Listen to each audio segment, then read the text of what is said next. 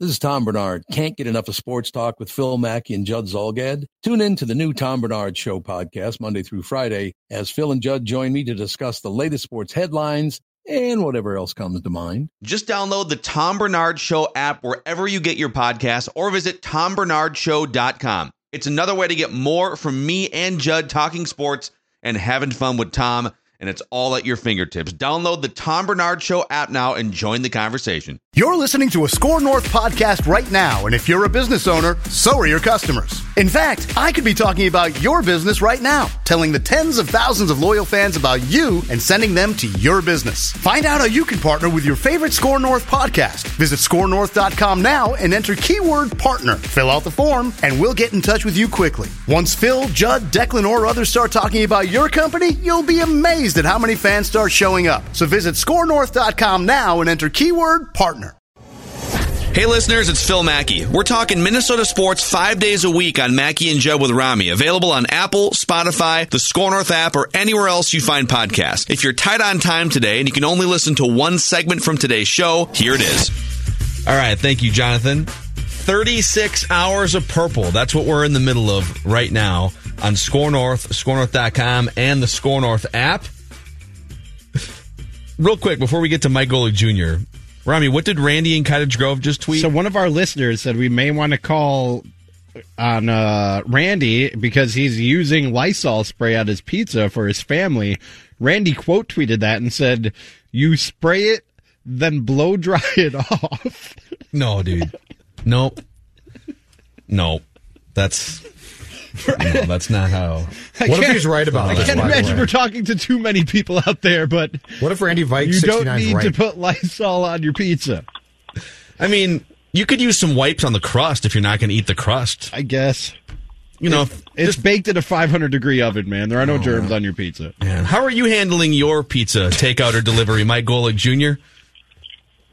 You know what? I'll give the box a wipe down if I'm feeling ambitious, but there's no way I'm wiping a slice with that sort of Lysol or anything like that, man. Like, at some point, if we stand for nothing, we're going to fall for anything. And I feel like I'm doing more harm to my body putting Lysol on my pizza than I am potentially wiping anything off of it. Yeah. I mean, at some point, you got to draw a line and just let the cards fall where they may with coronavirus. It could prove to be genius, guys. Could prove to be absolute genius. So, all right. It could be, but you know what? I'm not willing to go that far. Social distance, stay home, but you don't got to wipe your pizza.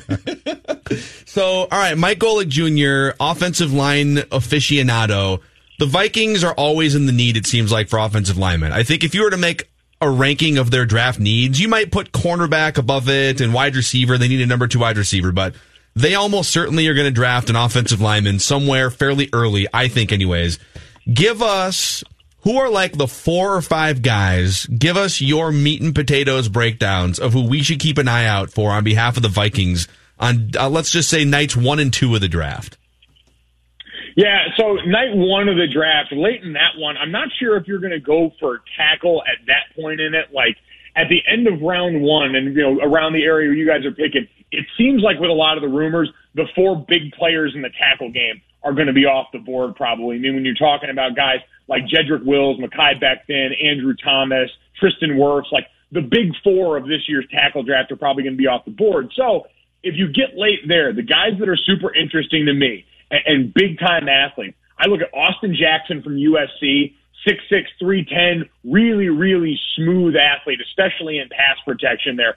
Tons of upside because he's still kind of a raw guy technique-wise. A lot you can work with there to get better. And then the other one is Josh Jones out of Houston as far as tackles go. Another guy who's going to be a late first, maybe early second guy, multi-year starter there at Houston. A lot more polished technically, can add some weight to his frame.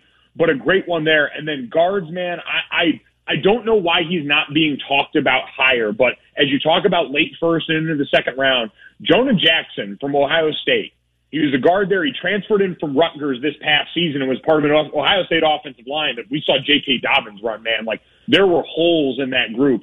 He is such a fluid athlete for how big he is. He's, I think, the best pass-protecting interior lineman in the draft. I don't know why people aren't higher on this guy, but if you can pick a guy up like that, because he's going to fall into the second somewhere, I think he could really be a great part of fortifying an interior. Football. So if you were trying to get one of those, let's say, top 4 left tackles, Golic, how high would you have to trade up to get, let's say, the 4th one who's going to come off the board? Oof, man, I mean, you're talking pretty high, because at this rate, if we think that a lot of the rumors are true and a team like Miami's talking about trading up to potentially take a tackle, the Giants might be in the tackle market near the top of this draft. You're going to talk about 2 being off there, 1 being off for sure when we get to the Cardinals at 8, for sure with the Browns at 10 right there. So once you get past that range of like the Jets at 11, I think you're going to need to be in that spot, the middle of the first round, anywhere between picks 9 and 12, if you want to have at least a prayer of getting one of the top 4 guys in a class that seems like, as we get closer to draft night, and I understand, I take all these rumors with a grain of salt, seems like its value is going up the closer we get. Would it seem like a more prudent choice to you to do that and move up that high and give up the assets it would take, or give up whatever assets it would take to get Trent Williams out of Washington?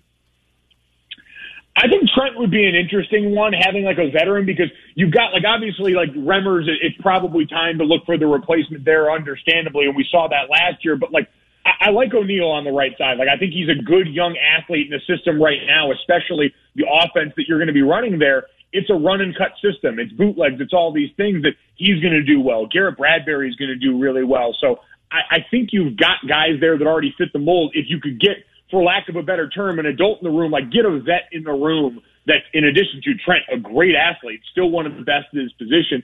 I think that would be interesting, especially I look at teams that are getting ready to make a run. Like the Vikings are a team that everyone believes have a roster that's ready like this. I'm fascinated by Tampa Bay, who we all have them mocking an offensive lineman, but I think, hell, if you've got Tom Brady for 1, maybe 2 good years in this, why wouldn't you bring in a veteran like Trent to protect him there? So the Trent Williams specter in all of this for the O-line draft is really fascinating, because there are very good guys, but Trent is a ready-made product. Golic, you bring up Garrett Bradbury, the Vikings' first-round pick from last year, and it was a pretty disastrous start to the season in a lot of ways, and there were some improvements. When you're drafted as a franchise center, how much leeway before is it 2 years, 3 years before you start to say, all right, one way or the other, like he's either got it or he doesn't? How much can you go off a rookie season for someone like Bradbury? I think it's tough because he actually had to play center. Like, the interesting thing, and if you look at a lot of guys that are centers coming out of college when they're drafted into the pros, they usually start their first season or two at guard. Like, usually they're brought into a situation where they get to play right or left guard, sit next to a guy, because the communication for a lot of these guys is going to go from a 100 level in college to a 400 level in the pros. Like, I used to sit with pro guys. I used to sit with guys like Eric Wood, who was the center in Buffalo for years, and talk with him about protections and things that he sees. And it's a master's class for a lot of these guys. And so that's what's on your plate in a lot of instances. And most college guys aren't ready for that, or the physicality that comes with being isolated at times on the inside and having to be the main help guy. So I give Garrett a little more leeway because, A, I loved him coming out of college, and his coach Dwayne Ledford is at Louisville right now getting ready to pump out Mekhi Becton into the top of the draft. The guy knows how to coach. But I think Garrett is athletically perfect for this system. I think technically he's a good player. I think it's just a lot on your plate when you're not afforded that usual grace period most offensive centers are coming into the league, where you get to start out at guard and ease your way in. Are you buying this Dolphin stuff about them actually trying to go up from 5 and take a tackle, or is this just pure day before the draft smokescreen, do you think? I think this is a smokescreen. I buy the fact that they might actually take Justin Herbert. Like, I have enough people that I trust that have put that out there. And we've seen in recent years weird quarterback moves about the week before the draft. See Daniel Jones, see Baker Mayfield, Kyler Murray jumping up to 1 in a way they weren't mocked before. I understand those things. I can't believe they're going to jump up and take a tackle in one of those spots. Like, you can get a good tackle where they're going to have picks, and you've got plenty of them. Move to the middle of the round. Get somebody to trade and use those late picks and some other capital in the draft to get up into the mid rounds and get one of those guys, kind of like I discussed for the Vikings. But going up top and not going after a quarterback after all you've done to set this franchise up for that to be the piece, whether it is Justin Herbert, and I think it should be Tua, but if it is Justin Herbert, you are at least addressing the chief problem in this. It doesn't start getting better until that position does. I can't believe they would pick a lineman. Golic, I've been on the bigger end of the spectrum most of my life. Used to be much bigger, but I'm still a big boy. I'm still thick, to borrow a little bit of your terminology. Is there anything more impressive in the sports world? Forget football. Is there anything more impressive in the sports world than the athleticism of a good offensive lineman and watching those guys do what they do? I completely agree with you. I don't think there is a greater joy, and I actually think when people ask me about the difference between the college and pro game, that's my favorite part. In college, you're lucky to have one or two really good guys on your line, and the rest of them are guys like me when I played in college, quite frankly, who are going to be good, not great, who are going to not get you beat. But you see, I always tell people, watch an NFL offensive line across the board. Go on NFL.com and check out the All-22 copy if you get a chance. Like, the things these guys are doing athletically in space at the size they're doing. I'll never forget when I was with the Saints in an off-season program, they brought Willie Rofe back. I think he was going into the Saints Ring of Honor or something like that season. And they put on a highlight tape of Willie playing left tackle at the size that he was. And I just sat there with my jaw on the floor the entire time. Things that big should not move that well, and yet consistently at that position, it happens, and it is remarkable. Of all the new uniforms that have been introduced this year, which do you think is the best and most flattering for a big boy, Mike Golic? Ooh, see, you know what? That is an important caveat in this, because the best is still the Chargers. Like, when you're dealing with the color scheme they're dealing with and that bolt on the helmet, you're always going to win, and they didn't ruin much. I would say best for a big guy is going to be Tampa Bay. And I specifically look at those all pewter uniforms because it's a dark enough gray where the sweat stains aren't going to make you look like a big fat guy, and it stays away from some of the all white. Like, there's too many whites. There's too many white pants. There's too many the mustard yellow pants that the Chargers have now. You're going to look like a big fat school bus in those, and nobody wants it. These poor Packers offensive linemen for years and years, just swassing out of their yellow pants. Bring back the creamsicles, Golic. Creamsicles for Tampa Bay. Bring them back. That is the one thing I was disappointed not seeing in the mock. If we don't get to see Tom Brady in a creamsicle uniform, why did he even make this move? That needs to be negotiated in his deal. So dead on accurate right there. Football. Amazing. Well, give us a plug. Give the audience a plug. Where can they hear and or see you over the next couple days, breaking down the draft and the aftermath?